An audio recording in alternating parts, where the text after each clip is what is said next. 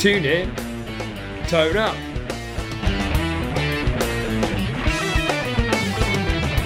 Your one-stop shop for guitar tricks, tips, techniques and advice. With me, Gary Shilliday, and my own excellent teacher, Dan Davis.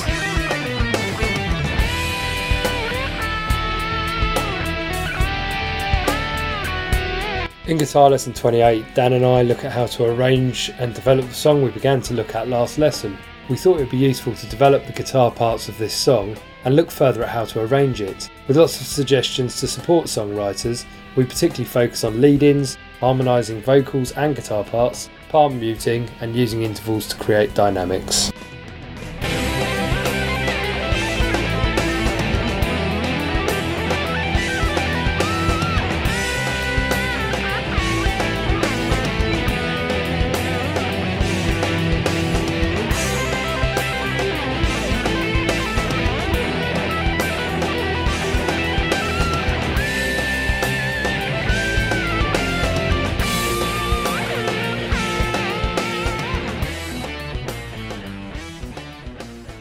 Okay, Dan, I've been editing the songwriting lesson that we just put out there, and we feel that there's a little bit more we could do to develop and arrange the guitar parts and the songwriting ideas. Do you think that would be something you can help me with? I'm sure we can, yeah. I mean, really, I'm an ideas kind of a guy. I throw the ideas out there and then let other people sort of pick them up and do what they want with them. Being that it's your song, I'm always very aware when it's someone else's material that you don't want to offend people or tell them how to do it. Because the one thing which original material has going for it is people can compare it to other songs if they want to, but it is its own thing. Yep. So if you want it to go in a certain direction, that's up to you. That's what's going to happen. Yeah. Yeah. It's like if you're listening to a Led Zeppelin album and it suddenly does something you're not expecting, the odd die-hard fan is like, oh, Led Zeppelin don't do our albums normally. What's going on there? What do you mean they've just produced a reggae album? I don't understand. Sometimes I think bands maybe have a little less artistic license if they want to retain their fan base, if you follow.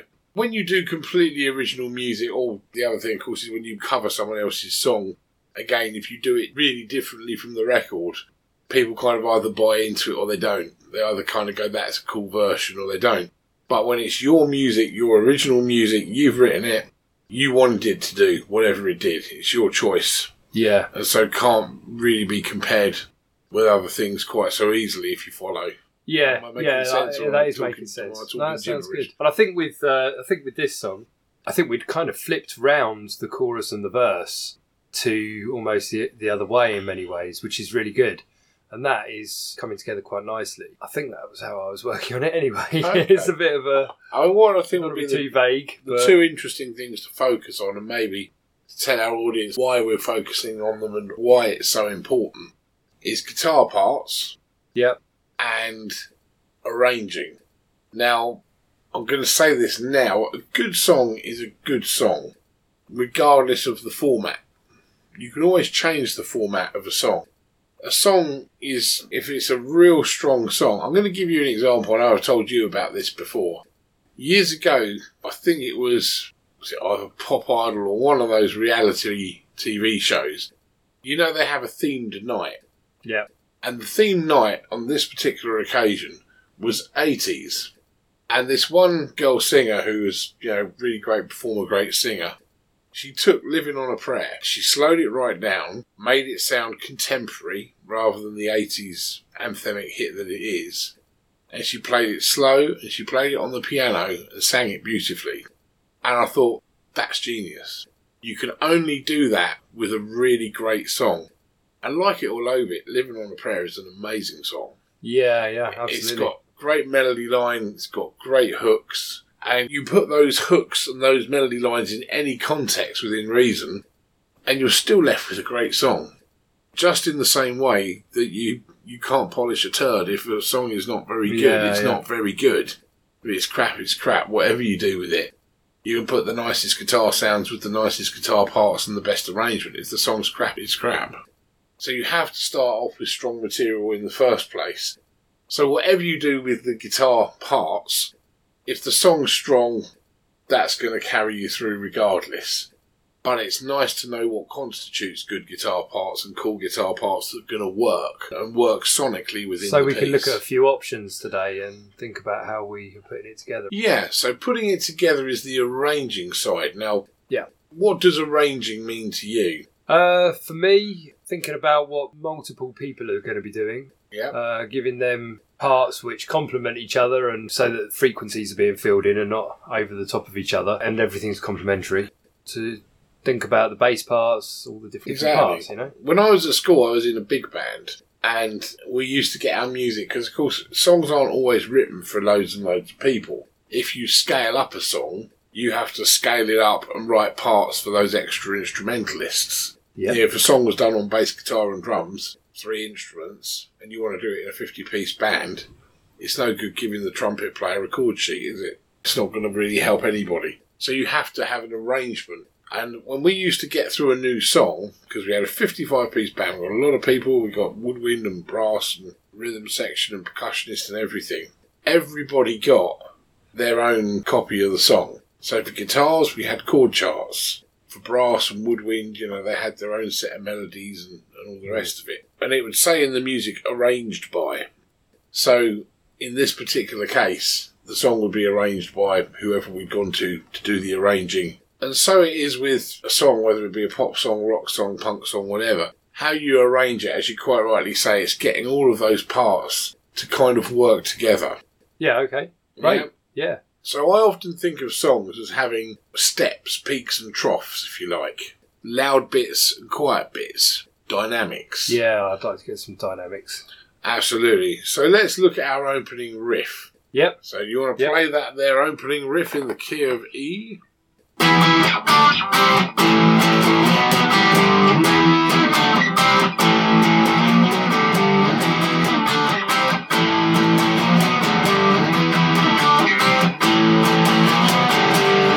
Okay.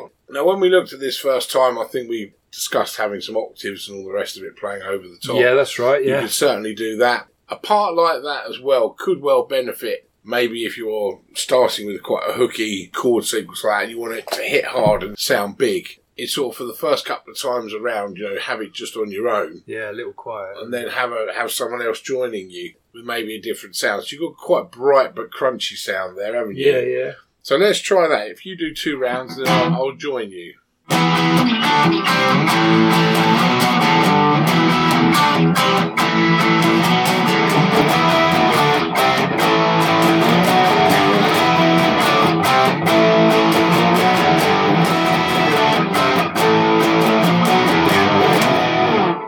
So all of a sudden it adds this thicker layer. Now sometimes a recording technique that some players have used over the years is having maybe a guitar which does the higher gain stuff. Yeah.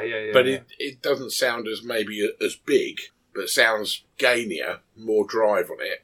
Lay down a chord part, and then they'll go back over it with something like a Les Paul with a more vintagey amp sound that's bigger but slightly cleaner. I don't mean clean, cleaner. Yeah. So like your plexi kind of cleaner. And they'll overdub one on top of the other. They'll double track it. Yeah. And the effect is you get all of the gain and all of the sizzle with all of the ballsy, meaty Les Paul sounds underneath. And it's one thing that, even in a band, there is a good case sometimes for doubling parts to make it sound bigger. Especially if you've done the first couple of rounds on your own, no drummer. Drums come in, second guitar comes in. Let's make it sound big. Got it. Now, some of the problem that sometimes I've noticed people have with arranging a song, they can write songs, no problem. But when they arrange them, sometimes they carry on that big theme throughout the verse instead of having, say, a guitar drop out or whatever. Now, the problem I have with that personally is what do you do when you go to the chorus? Yeah. You've already added a layer. And depending on how many instruments in the band, and most bands, let's face it, are not usually huge. Yeah. If it's a guitar-based band, usually it's 3 or 4 people, 5 at the most if you've got 2 guitars and a singer.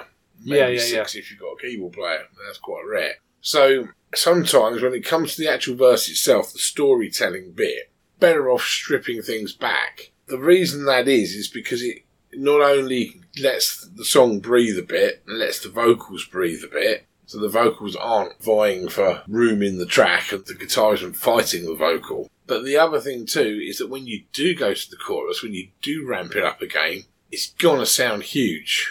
Yeah. I'll give you a real good example of that. A few years ago, my band recorded a version of the Foo Fighters' Pretender, and it's pretty authentic to the record. And what you notice on that is you have a guitar part that's quite skinny in the verse going over the top.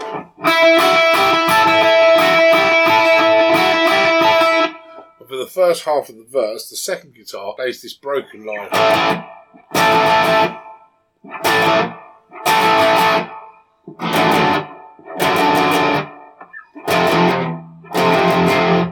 So you've got a skinny part on top, which isn't going to tread on anyone's toes, and this stabbier part underneath, which kind of lets things breathe a bit. And then when that goes to continuous,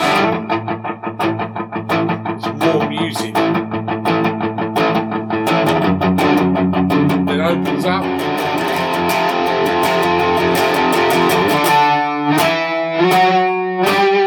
So where it's muted, although it's then continuous, it just brings that rawness and that in-your-faceness of the guitar back a bit. Yeah. It just holds it back. And then when we go to the F at the end of that line, we let that muting off, which lets you know something's coming. The guitar's going to get louder. I haven't touched the volume control on my guitar, but I've taken the muting off. Yeah. And that's just opening everything up. When you go to the chorus, what's different then, you've already got a track that sounds pretty big anyway, and you've got the anticipation that the muting unravelling as such brings to proceedings, plus that little line which tells you something is coming up after it, something has to. And then when you go to the chorus, the guitars open up much more, and you've got two vocals. You've got a vocal in harmony. So you've now got the full weight of the guitars behind it, and you've got two vocals. That now sounds massive. If you'd have started with that, been like that all the way through the verse, and carried on in the chorus, what impact does your chorus have? Yeah, it's none. None. Absolutely none. I'm not saying your chorus always has to be louder or always has to be more full, but it's a fairly kind of well-trodden path, and it works. As somebody once said, there's a reason why something's a cliche, it's because it's good. That's why it keeps getting used again and again and again. This sort of little thing in music where we kind of drop down in the verses, peel it back, and then add the layers as we go into the chorus, making it much more explosive. Yeah. For rock, at the very least, works tremendously well. Tremendously well. So, in your tune, I would say once you've done your opening chord thing and then added a guitar to it, maybe for the verses we want to slim that back a bit. Yeah, okay. What we might refer to as dynamics into a tune. Essentially it's light and shade, loud and soft, really. Yep. I mean, you can build in dynamics as well by using different instruments, I guess. You know, if you're using keyboards, using string sounds or pad sounds, they're a lot sort of softer. Yeah. Than maybe sort of say a piano or something like that, and not quite as Blackpool Tower as an organ. Yeah, so that's a dodgy holiday resort in Lancashire. Our American cousins, this thing. Used to be the home of the TVR, a very fine sports car, however, so every cloud. So, anywho. So, when we're looking at the verse of something, yep, it might be a good sort of idea to look at how we're going to break it up, maybe. Drums can always calm down a little bit. Less fills, less cymbal hits, stuff like that. Just to let the song breathe a little bit. You've got to remember the verse is supposed to be the storytelling. And I realise there are songs out there, like pop songs, that are kind of got nothing to do really with the storyline as such. It's all pretty basic. But I guess we're looking at more songwritery things, aren't we? Where we are actually worried about the story that we're telling, and it means something to us. So we want to tell that story as well as we possibly can. So what we could do is sort of skinny that part down. So if we were going to carry on this vein,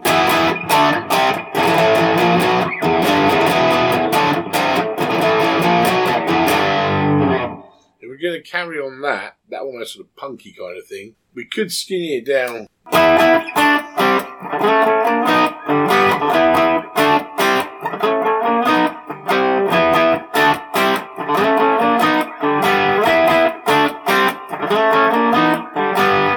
So what I've done there, I'll I'll explain a little bit about what I've done.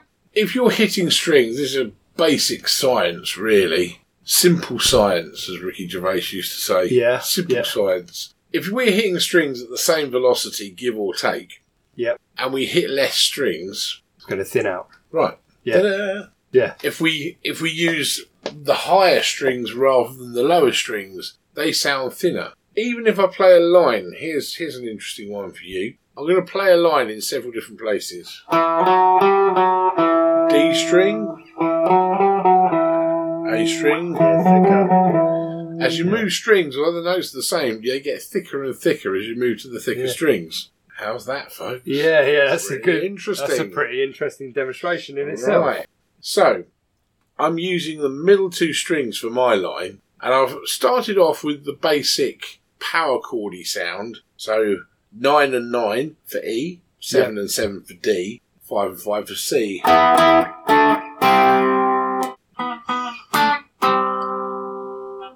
So then we're going to go into thirds. So 7th fret on the D string is the root note A, and we're going to have the major third there, which is on the 6th fret. So we've got 7 and 6 on the G, and we're going to go up 1 fret at a time.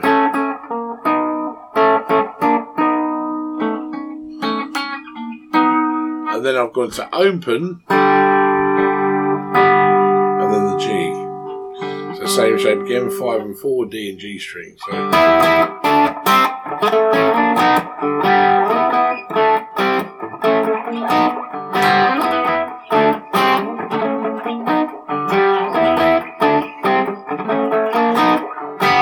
Yeah, got it. Now there's several things that you could do at this point. You could kind of have maybe a volume drop anyway, which will help. Also, you could drop out maybe some of the gain. So you could either roll back or go to a slightly cleaner sound. You could also mute it. Now,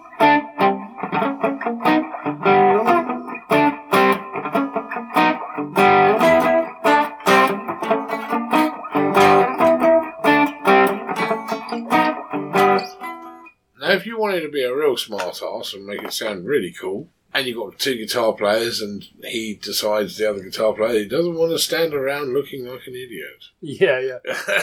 Get him doing something, because he looks restless. So, moving on to the G and the B strings, so essentially the next pair across, we could go 9 and 9, 7 and 7, 5 and 5 for the first one.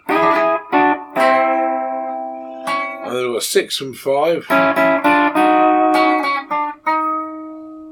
And then open. And there,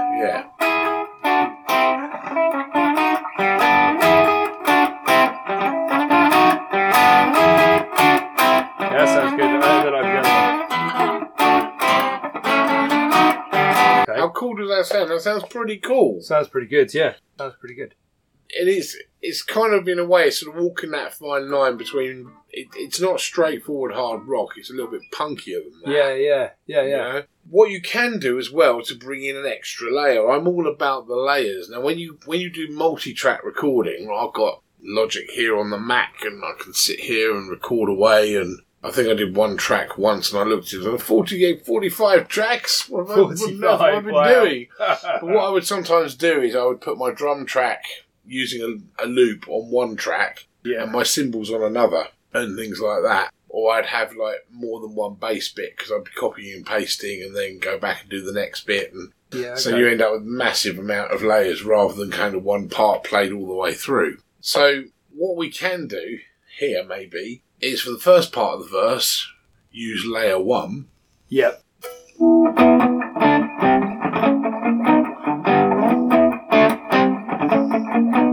And then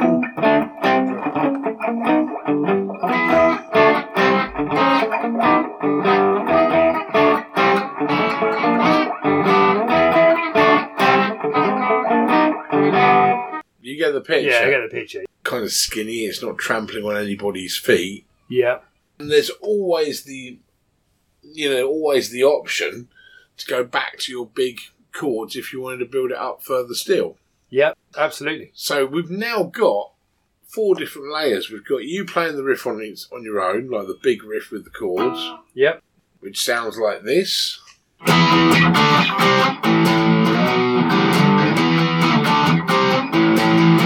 Okay. Then we've got the same thing, but with me providing a bigger, bassier undertow. 2, 3, 4.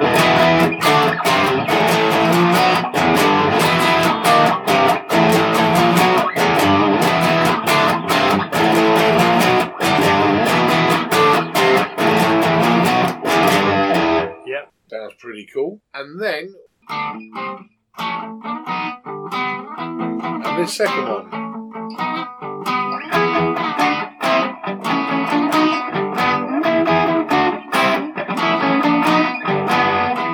Nice. Yeah, so sounding good. We brought it down, but we've kept a bit of melody in there, made the parts kind of interesting. Yeah. So we looked at some of the parts for the chorus. The funny thing is, listening back, I think I've switched it, and the verse on the other bit in many ways. So it's right. So where's your kind of chorus switching now? it around. Gary, you played me a sort of rough and ready recording that you knocked up of your song. Yep. And what we were hearing was the bit where it went over the F and the G and the A minor and so on. Now, is that your verse or your chorus, would you say? I would say that's going to be more like the verse in many ways. Interesting. It sort of sounded quite pre-chorusy. Yeah, I know. Yeah, okay. Now, what you could do in the arranging, I know you had another guitar bit which went with that. What you could do, again, is think outside of the box in terms of when you bring that guitar part in. You know, use that as a pre-chorus and then have this as the chorus. Let me give you an example. An example that any man can understand. Everyone's got a mother, right? We go to mother's for tea. What does mother put on the table for tea? Biscuits. Everything. Everything, yeah. The kitchen sink. It's like throwing everything at you. Totally true. I've just come back from that. Right, so I know exactly who was that? Larry Grayson. Generation Game. Yes. We used to have a TV program over here. I don't know if you guys ever had it over there in the States. Well, the Generation Game. And this conveyor belt went past the contestant with all these different items on it. And they used to have to tell the person what was on the conveyor belt. And they would win every item they could actually say. Yeah. And they go, cuddly toy, toaster, tea's made, blah, blah, blah. And they rattle off all of these different things. Now, when you go to Mother's, it's a bit like that. It's like she puts everything on the table. It's all there, cuddly toy, holiday to the Bahamas, Lego lamb, play with mortgage for me. Yeah, you know, it's all there, isn't it? And sometimes you feel like saying to Mother, just because you have it in the cupboard doesn't mean it all. And I mean all has to end up on the table. Yeah. Where am I going my cup of tea? But maybe slightly less on the cheese front. Would you like a pork chop with your cup? I'm fine, really. No, honestly. Gotcha. Now, just because you've got the kitchen sink in your technical armoury, or you've got all of these different licks that you think are really cool with this song, doesn't mean you have to present them all at the same time all together. Yeah. So actually choosing when to put something in is an arranging skill.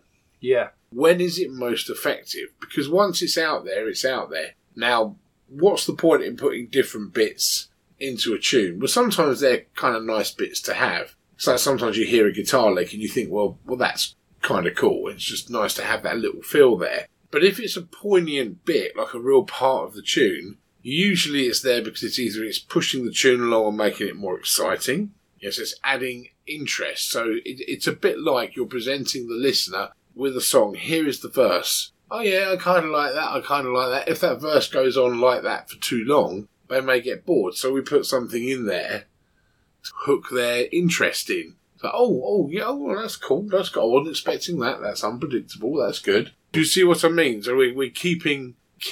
So could one way of interest. One way of developing it in the way that you're saying be to kind of go for the verse, if you like, as a kind of more chordal thing, like F, G, A minor. So it's following the same, but then you save that back as a pre-chorus, and then have the full riff as a chorus. Okay, so this is interesting. So I hadn't thought along these lines, but this is where it's good. It's coming from you. Yeah. It's your song. Yeah. After all. And it's good that you're open-minded like that. And I'm certainly not here to tell you how your song should be. Yeah. But I can give you my half penneth and what I think, and Yeah. and then it's up to you. Again, thinking of sort of building it up, you could start, I guess, just with the chords.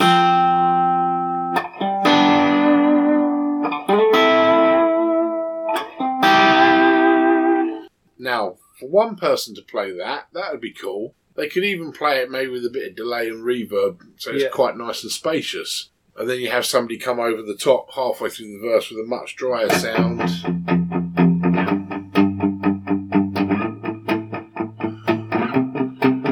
So after a couple of rounds, that pushes it along. And because you're in that section for quite a while, having something else, that little guitar lick or whatever going on thereafter, again could be kind of cool. Or you could have an arpeggiated.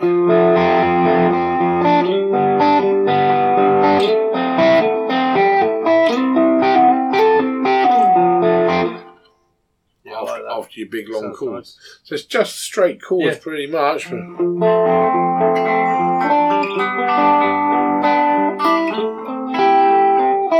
I'm adding that note there. The A minor 7. Which is the 3rd fret on the B, which makes it an F cis. And then the 8th fret on the A minor. That sounds good, doesn't it? Or you can even have the last one go up.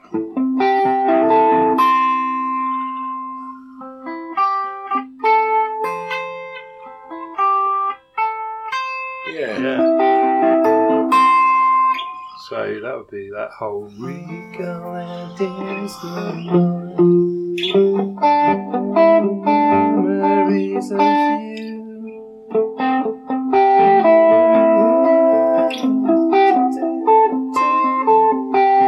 Yeah, that would follow that melody that I've kind of been coming up with.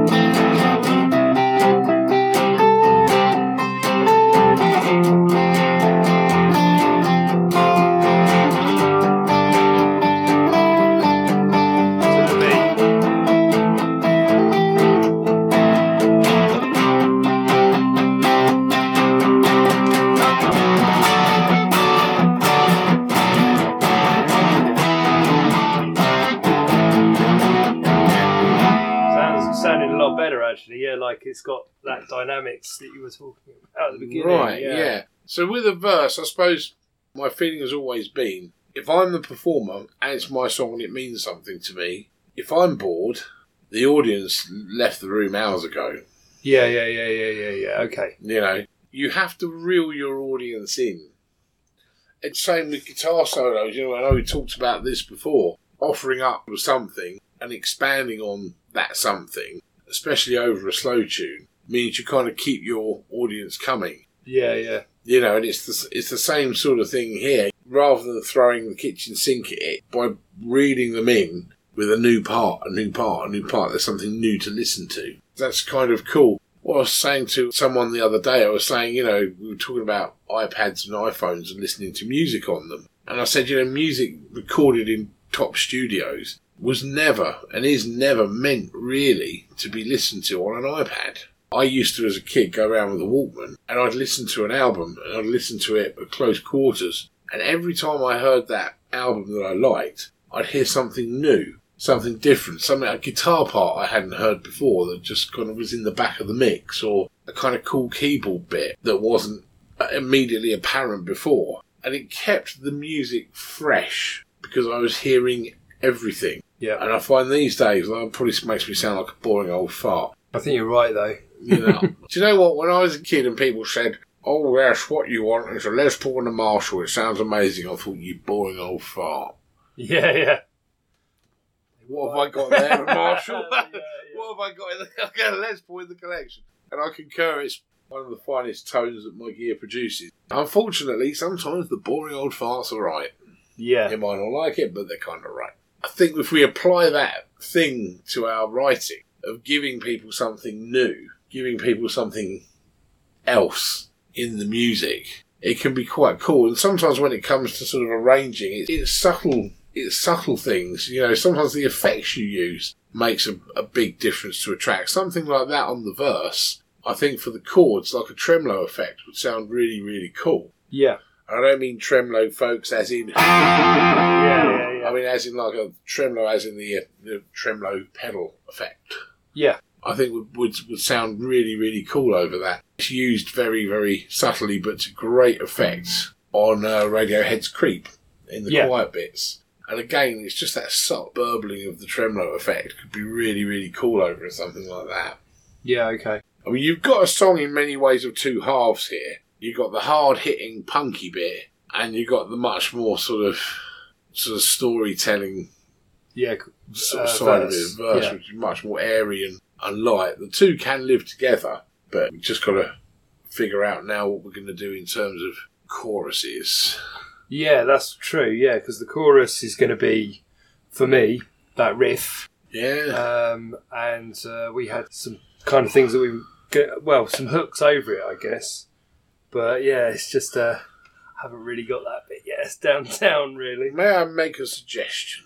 Yeah, go on. With a chorus, you've got to obviously try and, if you can, get some hooks going on there. Yeah. So it's going to be repeated, isn't it, after all? Absolutely. You don't want to be repeating rubbish. So I would be inclined to have a 3-chord section of it repeated, and fourth time round the 3-chord section, we'll go to the other bits.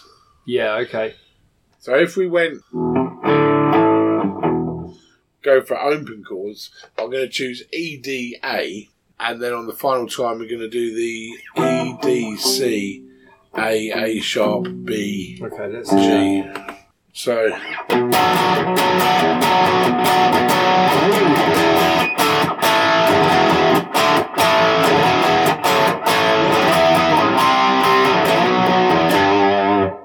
hang on a minute, it's going to have to be after the second time.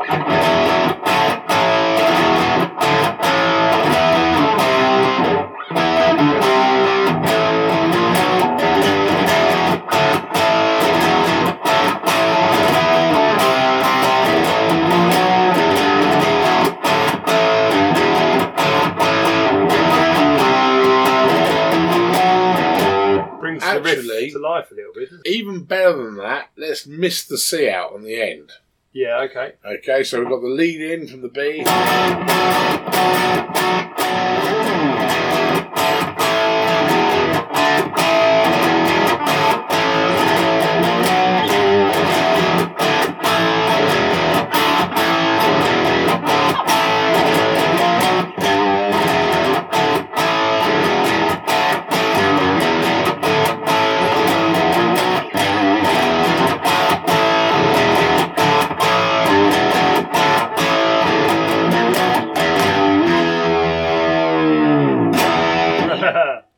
Sounds pretty rocky, doesn't it?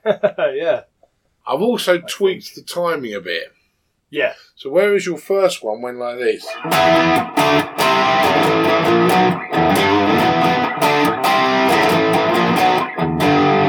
This is...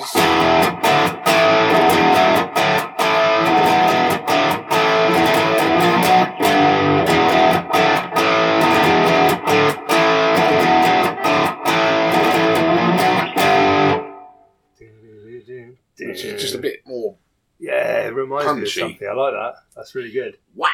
Yeah. It's really good. So you've got to think too about how someone's going to sing over it. And so that's E. What's your chorus vocal line? Well, that's the thing. Non-existent. Right. But I think the way, because it's time, isn't it? But I think the way that it's coming together is it's a little bit like, you know that song Jeremy by Pearl Jam? Jeremy, that's all about kiddie fiddling. That's the one. You're a teacher. Jeremy's spoken class, isn't it? Yeah, but you picked me with a surprise low. He's had a load of grief at school, and he's firing back, isn't he? Clearly, I remember picking on the boy. Exactly. Seemed like a harmless little beep. faulty bottom. So I'm thinking it's that kind of thing. So you've got the verse, which is your people reflecting on the time with a bit of guilt. And then the chorus, you've got the guy screaming back type like thing. Generally, how he That's how them. I'm moving. Yeah, no, it's the person reflecting on how he treated them. Yeah, not the other way around. Not the other way around. So, but it could Jeremy's be both. the victim in this case. The people are the victim. Yeah, in a way. Yeah. And they're reflecting on it. He's reflecting on something that he didn't realise at the time. That he was. It's not something that happened to me, by the way. It's just a nice idea, I think. I'm just thinking of how I would. It's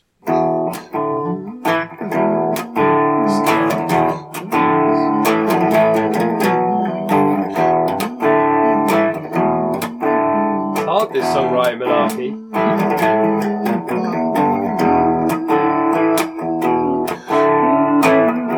I will come up with something. I'm getting there. It's the way it affected him, isn't it? So.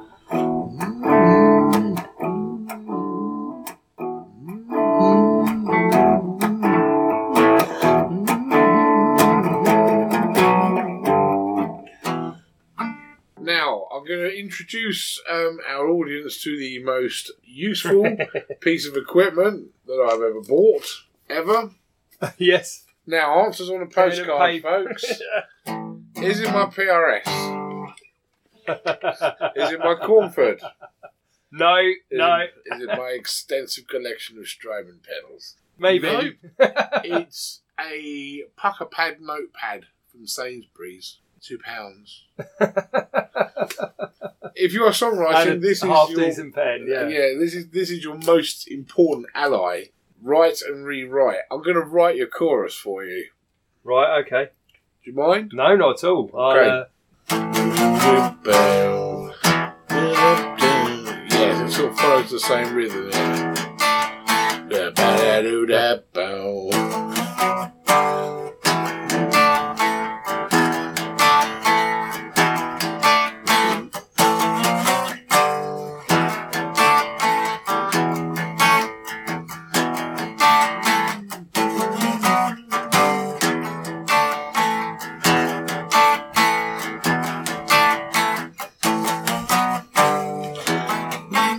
Okay. And you could keep that as an intro, couldn't you? That whole.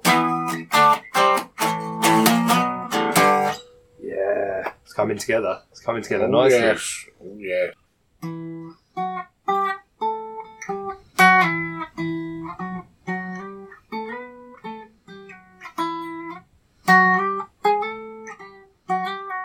Okay, now I'm feeling a bit Alice in Chainsy here. Is it a bit emo? Oh, brilliant. My hands made a balsa wood, I'm going to run away and eat margarine. yeah. I love Alice in Chains. But I know what you mean. So, here's my... Black gives way to blue or whatever that... Did you hear that final album that they've done with their new singer? No, it's good. I think it's really good, yeah. There's a tune Dirt was an amazing album, wasn't it? Oh, Dirt was fantastic. And Jar of Flies was my favourite. Some great songs. Yeah. So the way I figured this, I don't excuse my singing in advance. I never meant to for a night to follow. I never meant to waste your precious time. Life has left me feeling vain and hollow. I punish myself, so what is your crime? Hey,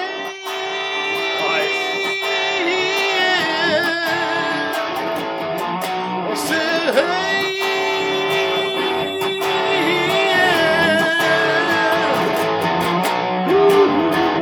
Sounds great.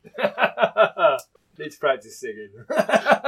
So the words Awesome. I chose was: I never meant to falter, not to follow. I never meant to waste your precious time. Life has left me feeling vain and hollow. I punish myself, so what is my crime? Nice, like it. You like it? That's pretty spot on what I'm getting at as well. Oh, I thought it might be as dark. Oh, God. Yeah, no, that's really good. Okay. You're a total star.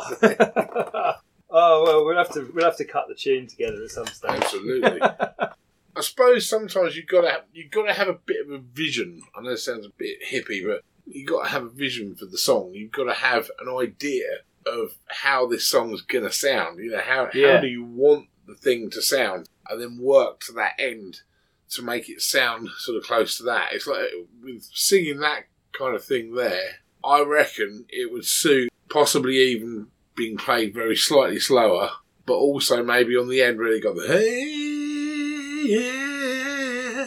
Do a sort of a harmony in fifths or something like that, like Alice in Chains kind of sound.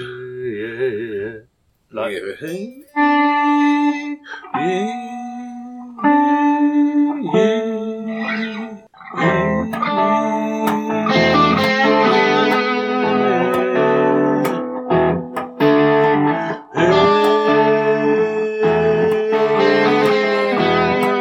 that's a harmonizing one, dude.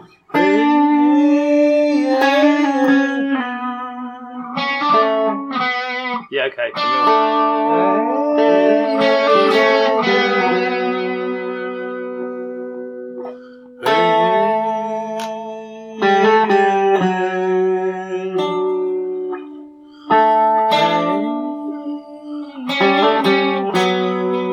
Yeah. That sound kind good. of sort of fifth below kind of. Yeah, it sounds great. Yeah, Thanks, yeah. that's all right. Awesome. So chuffed, aren't you? Yeah, no, I'm going to be putting it together, and I hope people have enjoyed this sort of. It's over a few weeks, isn't it? But I hope people have enjoyed looking at songwriting in this way, and maybe we'll do a little bit more in the future as well. It's a really good thing, I think. mean, with songwriting in itself, I suppose there's lots of different aspects to writing. You've got the initial writing, coming up with the idea. Yeah. Sometimes that's hard. I mean, I quite like collaboration. One of the reasons I like collaboration is when I hear an idea, I can run with an idea. And for many years, it was the way I was taught guitar playing, was I'd have teachers who presented me with an idea, and I would take the ball and I would run with it. And I'd go, well, that's an interesting idea. What can we do with that? Which is probably one of the main reasons I teach that way wherever possible these days. To my mind, if anyone's a halfway decent musician, if you give them an idea, they'll take it and they'll run with it. Only the sort of very young or very inexperienced, and it's fine to be young and it's fine to be inexperienced, need literally spoon-feeding every single thing note by note. And when you get to the stage where you're writing your own songs, that's a kind of a cool place to be, because you're doing what the whole point of music is, which is sort of, expressing yourself and coming up with your own thing. Yeah, it's a lot harder than... No, that's a bit unfair. But, I used to draw and do a little bit of artwork at school and stuff, and you're instantly creative, aren't you? Yeah. I mean, maybe it's not easier to be creative, but it's a bit more kind of raw. You don't have to get to grips with the tools quite so much in some ways to get something going. I'm probably being about No, I know exactly what you mean, because, if you look at a lot of people who are actually quite amazing songwriters, and in that respect, they're kind of amazing musicians in their own way, but they're not necessarily always the most schooled musicians or the ones who know the most theory. Theory, to me, theory is a tool in the toolbox. And there are some people, if you're a lucky enough person that you picked up a guitar and you were good at it, or piano or whatever it may be, or bass or drums, and you could write songs, and you became famous, and you carried on with a stellar output of tunes, and carried on that way without necessarily needing to really, really know the ins and outs of your instrument. You're sort of an explorer of music rather than somebody who's sort of spoon-fed the theory. Then that's great. If that works for you. In this country, we've bred many fine musicians who have a very individual thing going on. But for a lot of us, we are working musicians, or musicians trying to emulate other things we see and hear. And for that, we need a certain degree of technique and a certain degree of theory, because it speeds our job up. We're not in that nice group of people who can just sort of necessarily write a song and get paid thousands of pounds for doing it. We go and play the local pub, do covers, go play working man's clubs, go and play weddings. And I think if I'm brutally honest, that's where most musicians actually lie, don't they? Most working musicians. That's where we're at. Yeah. We do a bit of session work when it comes up and a bit of this and that. But we need our theory, because when the singer turns around and says, "Oh, can you do that in D flat instead of D?" we need to be able to comply. Yep. When you've worked everything out off a record and then you go and play it with the band and it's crap, because the record has 9 musicians on it and there's only 3 of you. You need to be good enough and have enough technique and enough understanding of your instrument to make it sound amazing in a 3-piece. Yeah, arrange a song for that. Yeah. And that's a completely different take on it. Yeah. I've met people who are amazing at writing songs and don't really know their instruments. And it's funny, you know what, I do know my instrument pretty well, and I do know my theory pretty well. But there are times when I'm actually jealous of the guy who doesn't, but writes amazing songs. And it's not because I can't write good songs, it's just there's a certain innocence in the ignorance, if you know what I mean. Yeah. Whereby, in some respects, it can open up people's doors a little bit. In as much as they don't know what sounds they're going to produce, they're not thinking, oh, it's this chord, it's that chord. They're just hitting and hoping until they come across something good. And I think there's a part of us, regardless of how well schooled we are in music, that needs to hold on to that childlike inquisitiveness of just seeking sounds that are great, seeking good sounds, good licks, good little things of our own. I kind of do it, I guess, with the solos and things, because while I don't play my own songs, because I end up playing mostly in covers, or I do write my own songs, where it sort of pays dividends, I suppose, is when it comes to the solo stuff, I very much put my own spin on things. Yeah. I very much do my own thing. And the licks, you know, unless I've got to copy someone's solo, trust me, the licks are 100% mine, you know. Okay, I might have nicked them from a few people. Over the years. Yeah. It's over the years. How long have we got while I say thank you to everybody? Thank you, Jimmy. Yeah, exactly. Thank you, Richie Blackmore, Jimmy Page, Jeff Beck, Eddie Van Halen, Paul Gilbert, Randy Rose. I could go on. Yeah. But yeah, that's great. I know that sounds kind of a bit hippie, but do you know what I'm saying? Is like that ability to express yourself, to sit down and write a song. When songs are written about your own personal experiences, they carry quite a weight behind them. Yeah. You know, they actually mean something to you. And if you can write a good song, because the greater your depth of life experience, or in a certain area, or having empathy and being able to put yourself in someone else's position, and understanding how it feels for them, being able to write about that, the greater your life experience and the more open you are as a person, the better your lyrics will be. You know, the better your song will be. Yeah, yeah. You know, the best songs are the ones that bear the most soul, in my personal opinion. The more people show of you what they're all about, the better the songs. Hard to have it's not a formula, is it? It's funny, you know, some people though are amazing. I was watching a programme last night about Prince. Yeah. And it didn't go as far as his death. I think this was probably done before that. But they were talking about his career. And the thing that sometimes people forget when it comes to these people who are like, I mean, he was an amazing artist. He was something like grade 8 at 25 different instruments. Phenomenal. Phenomenal. There's no other word for it. Yeah. And his guitar was amazing. Yeah, great guitar player. But they were saying, like, one of the guys who'd worked with him in a band said there was a band that he worked with and wrote the songs for. I think they were called The Time or something like that. And he would go to their rehearsal. He spent 3 or 4 hours with them, rehearsing with them to get their stuff right, because he'd written the songs for them. Then he'd go across town to a rehearsal with The Revolution, his own band. He'd rehearse for another 3 or 4 hours with them. And then he'd go home and he'd go to the studio and start recording. And at one point he said, I am going to write one song every day until the day I die. And his output, the reason he ran into so many record company problems was his output was so huge. He would write an album, he'd put it out.